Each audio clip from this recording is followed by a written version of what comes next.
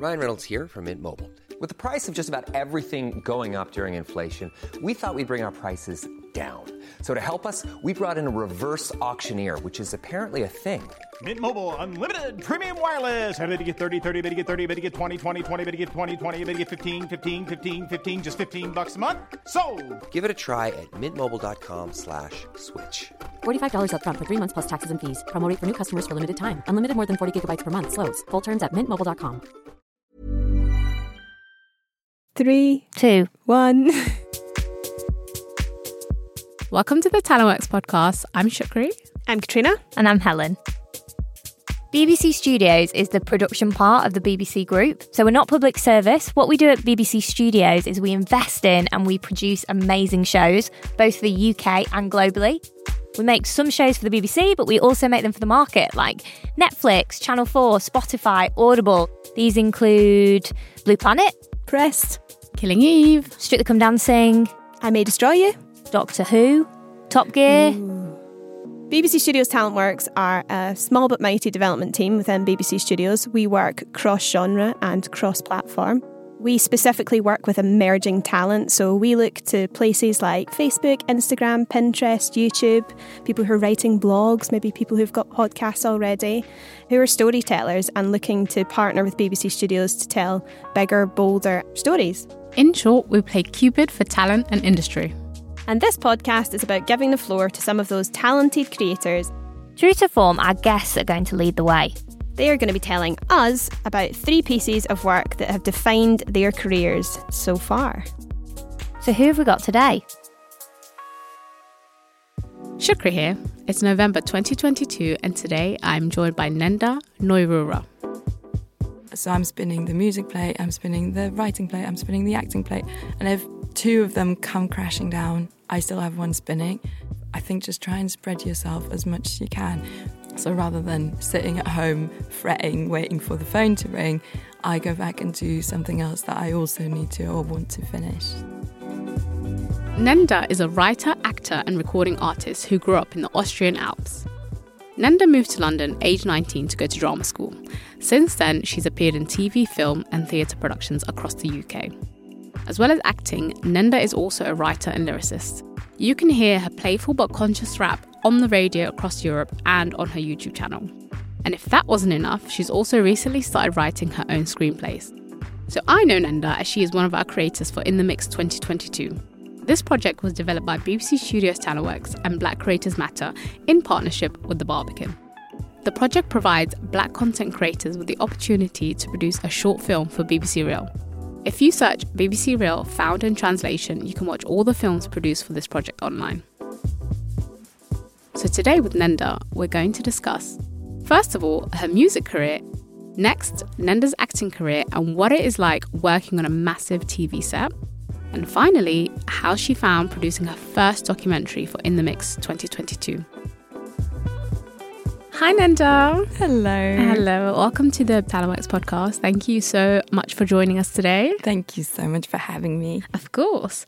Okay, so first things first, can you sum up what you do? I am an actor, writer and recording artist. Wonderful. So in every episode, we get our guests to choose their 3 most defining moments of their career. So we're going to get right into it. What's Lovely. your first one? My music video and my song Mixed Feelings, which I wrote in 2020. And it's about the struggles of being a mixed race person who never feels black enough, never feels white enough. For all the bitches that underestimated me, you've come out the end of this well rested, I see. You were chilling in the sun, I got some work done.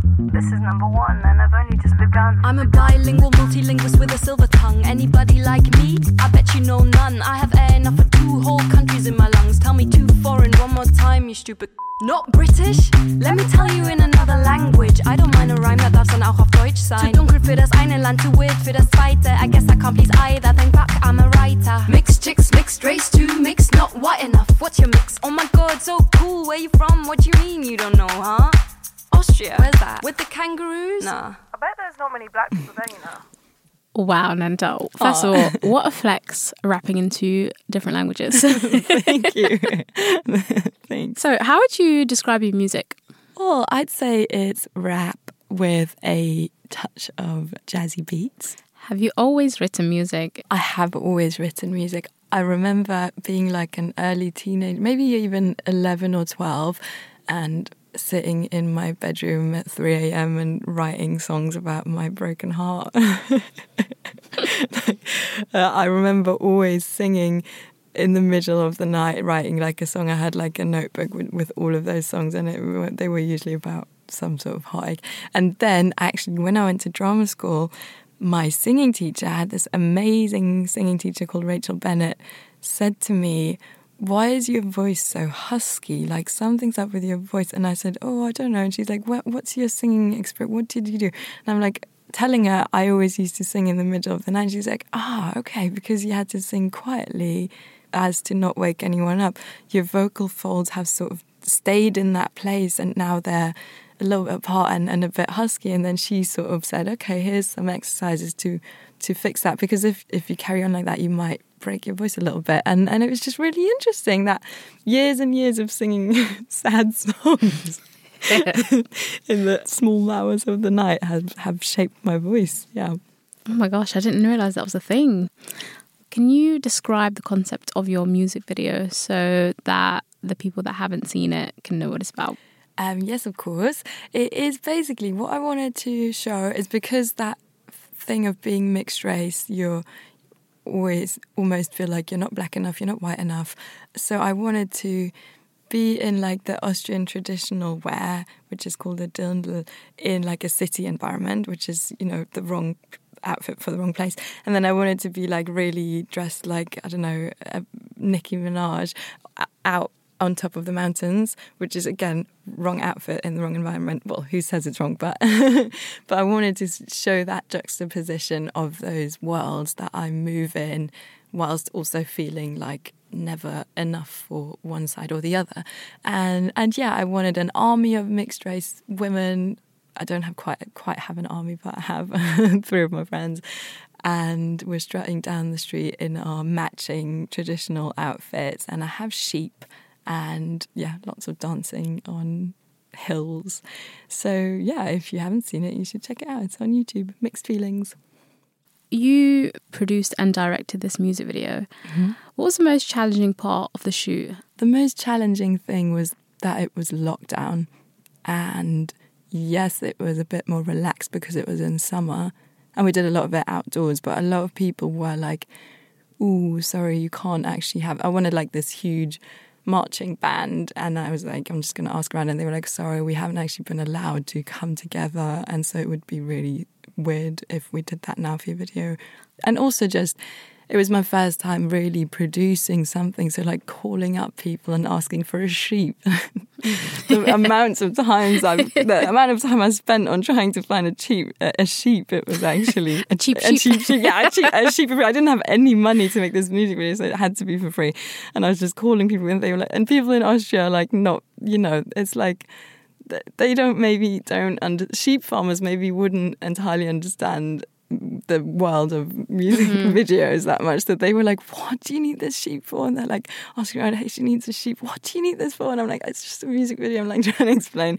But yeah, I did get a sheep. I got several sheep. So. Oh my God. Did you get all of them from one person, from one farmer? So the first farmer just put me in his like area where the sheep were, but they kept he gave me a bit of food, and then they like ate for a second, and then they start running away, and I'm like chasing these sheep through the field. So that wasn't very successful. And then the second one, they only had 3 sheep, so I was like and I had learned my lesson from the first sheep. So like I only had a little bit of food in my hand, and I was like luring them in, and it worked for like 10 minutes, and then they found out where the stash of food was, and that was that. But it did work. It's just a music video, so you just need them for a few seconds, really. Amazing. So, Nenda, let's move on to your next clip. The most significant moment in your career. Tell us about it. I played a wonderful part called Alex in a Sky TV show called The Rising, and it is out now on Now TV. I was kind of hoping I'd see you again. Were we talking long? It's nice to know I'm memorable. I can't remember much. Yeah, we talked. and we danced, and we drank, and then you bailed.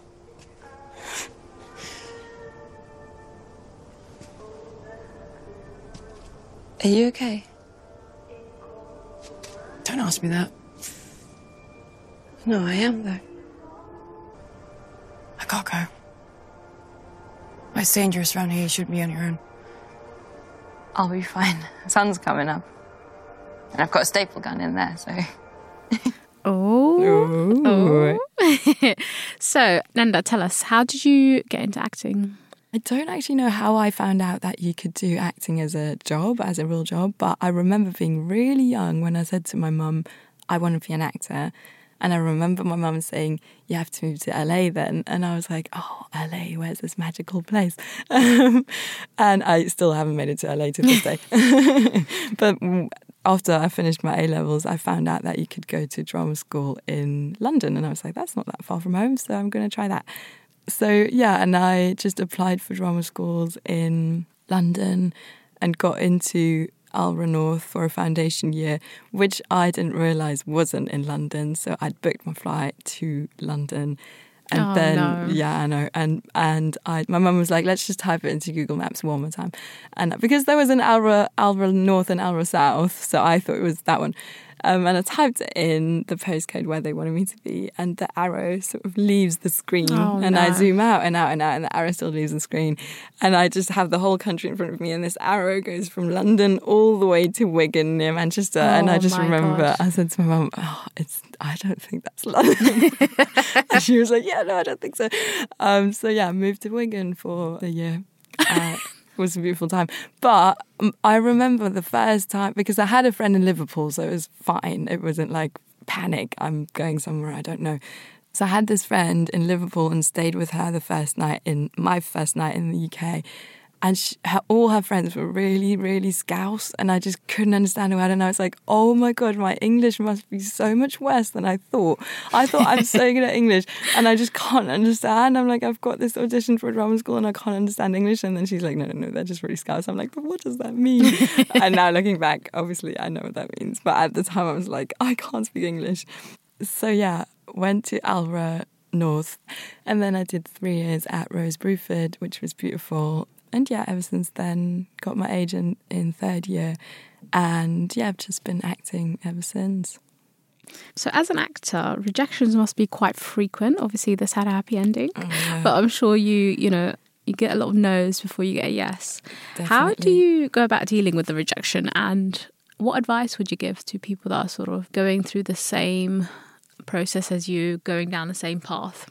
Someone said to me really early on in my career, as an actor, you're always at the mercy of other people's decisions. So try and take charge and do your own stuff where you are the person who's making it happen, and just spin as many plates as you can.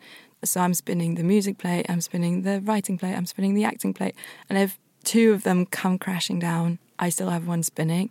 So it is a lot of, I think, just try and spread yourself as much as you can. Find those other interests, make the other thing, because yeah, now I have an audition, but I also have my short film to finish. So rather than sitting at home fretting, waiting for the phone to ring, I go back and do something else that I also need to or want to finish. So yeah, it's good to spin the plates. That's really good advice. Keep yourself busy. What techniques do you use to get into character? Oh, interesting. I mean, there's so many different things. There's like something really simple, like making a playlist for that character. What would they have listened to when they were 13, 16, through the ages? And also, yeah, I really like thinking of memories or writing memories. I usually do like a diary for the character, and I go, oh, what was their 7th birthday like? And how do I feel about this character? How do I feel about that character? Oh, I know that character was drunk last Christmas and I had to help them get home. So it's like just little bits, little nuggets for me, because the audience will never get to know that or see that. But yeah, it's nice to come up with backstories. I like that. Very cool. What is the one thing that surprised you about the production of a big budget TV series? The thing is, there's so many people, which is really cool. There's like hundreds of people on set every day, and they all have a specific job. Obviously, I don't know what most of them do. It's just nice watching people do stuff. But the thing that surprised me most is that because when you do like, you know, a music video where it's just you and three other people, you do have to sort of work around conditions a lot. You have to like make last minute decisions. And on a big production, I thought everything would be so planned out. And it is.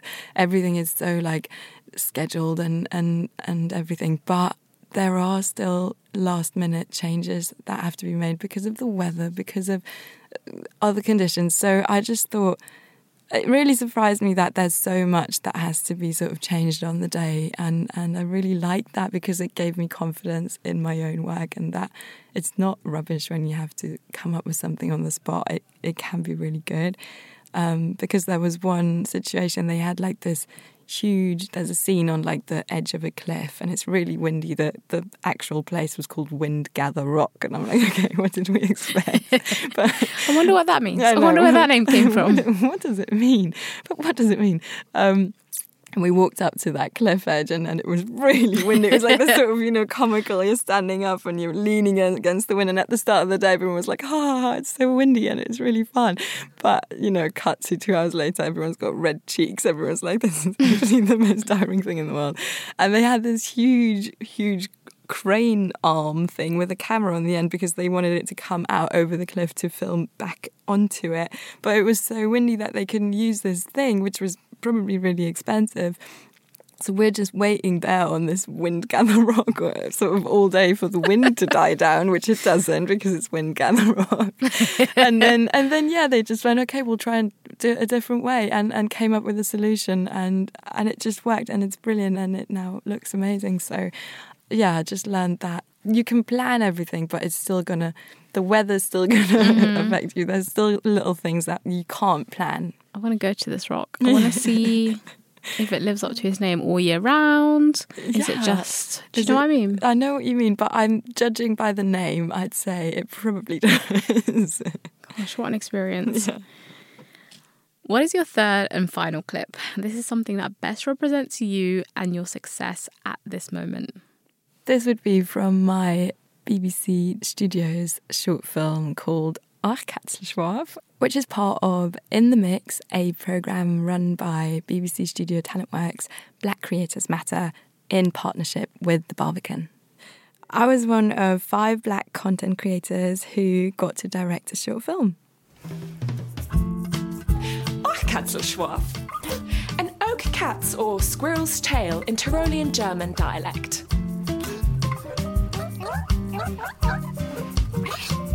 Tyrol is a mountainous region in the Austrian Alps. Here we see it on a larger map of Austria, a small German-speaking country 900 miles from the UK. Katzelschwarf is what the Tyrolean dialect is known for.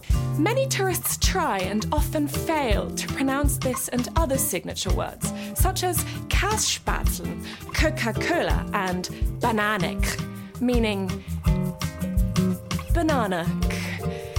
Now you try it.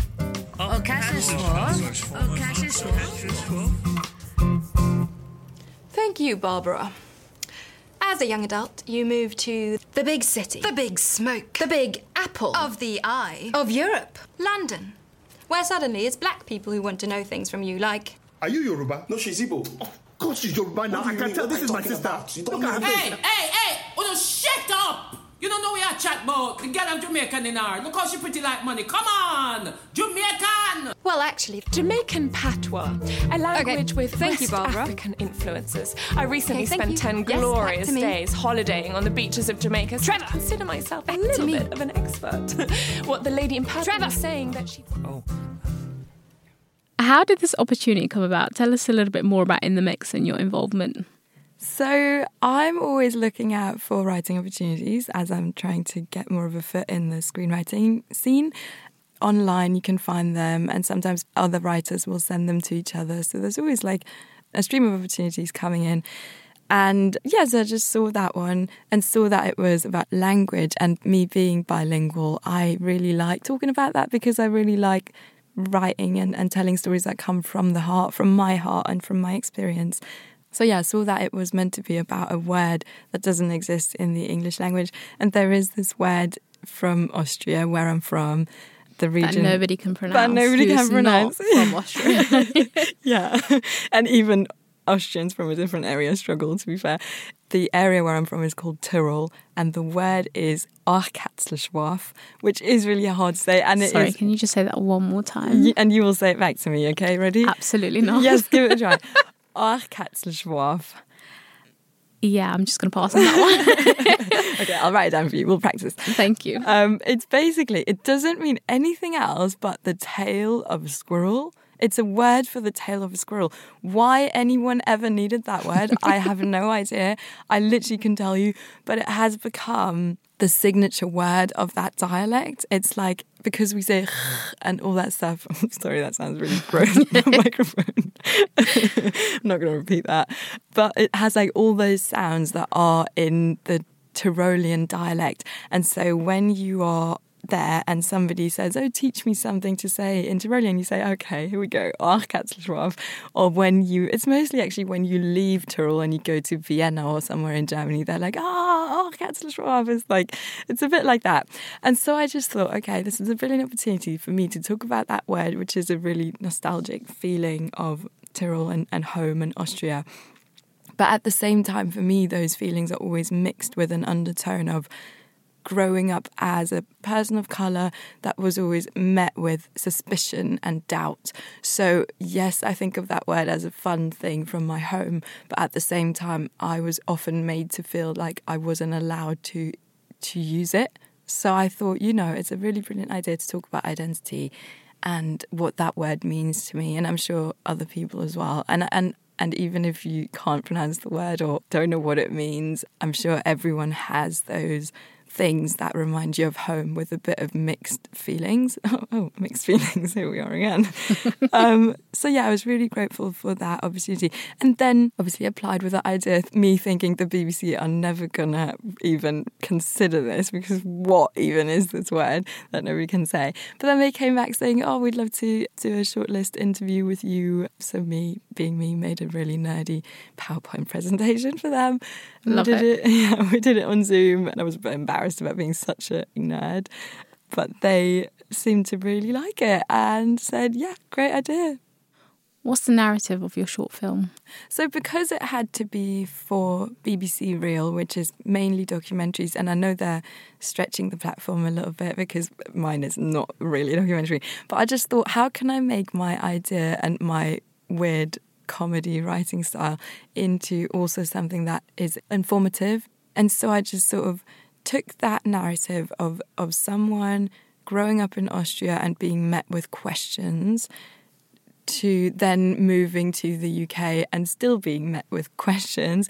And I sort of just thought, why don't I interview lots of people of colour from Tyrol that I know, and they can sort of give their experience, which turns out to be a lot of the similar experience that we all share, to make it a little bit more like a documentary and give it that realness to it, like the connection to real life rather than just a silly comedy, because I do like making people laugh.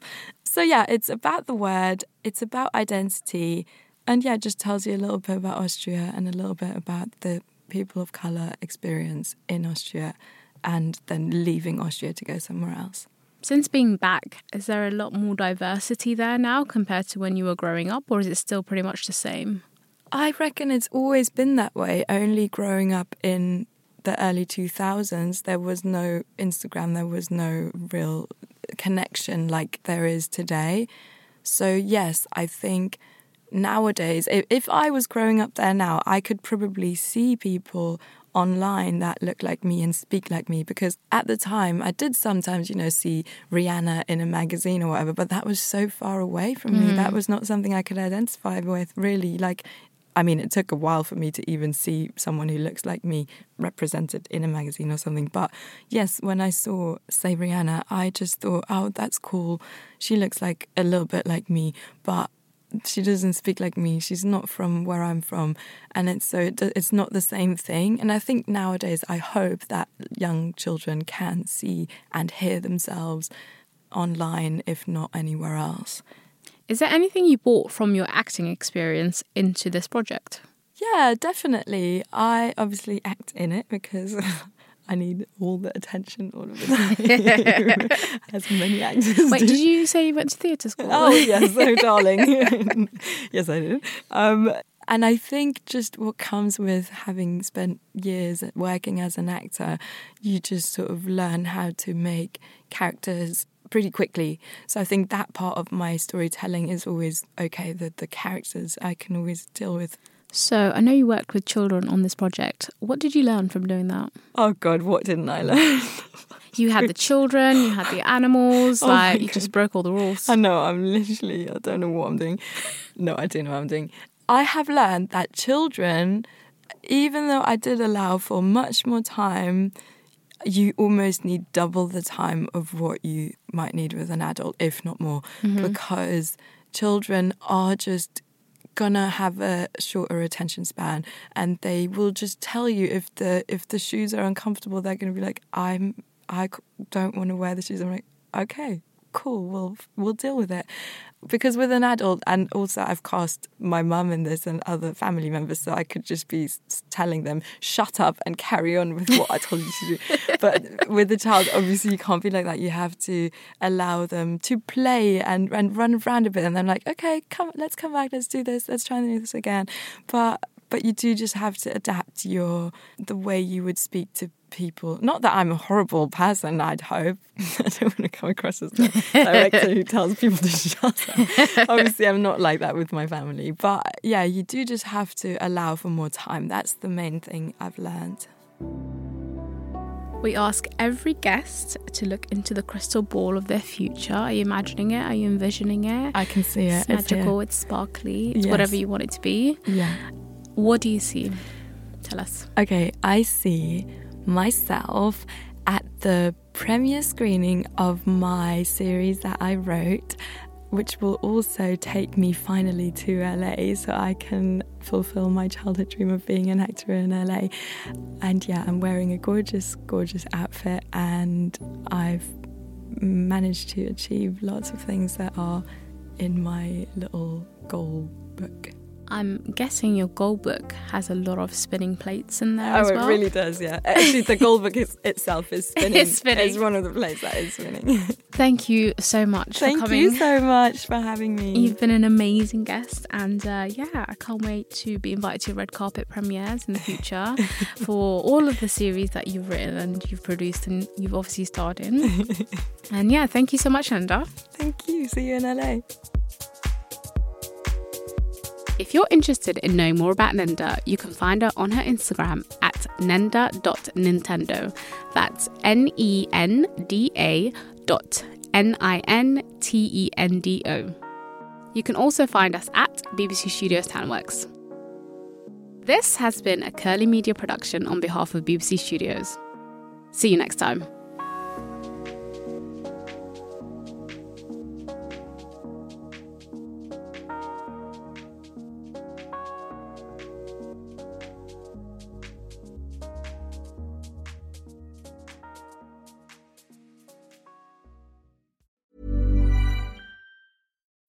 When you need mealtime inspiration, it's worth shopping Kroger, where you'll find over 30,000 mouth-watering choices that excite your inner foodie. And no matter what tasty choice you make, you'll enjoy our everyday low prices, plus extra ways to save, like digital coupons worth over $600 each week. You can also save up to $1 off per gallon at the pump with fuel points. More savings and more inspiring flavors make shopping Kroger worth it every time. Kroger, fresh for everyone. Fuel restrictions apply.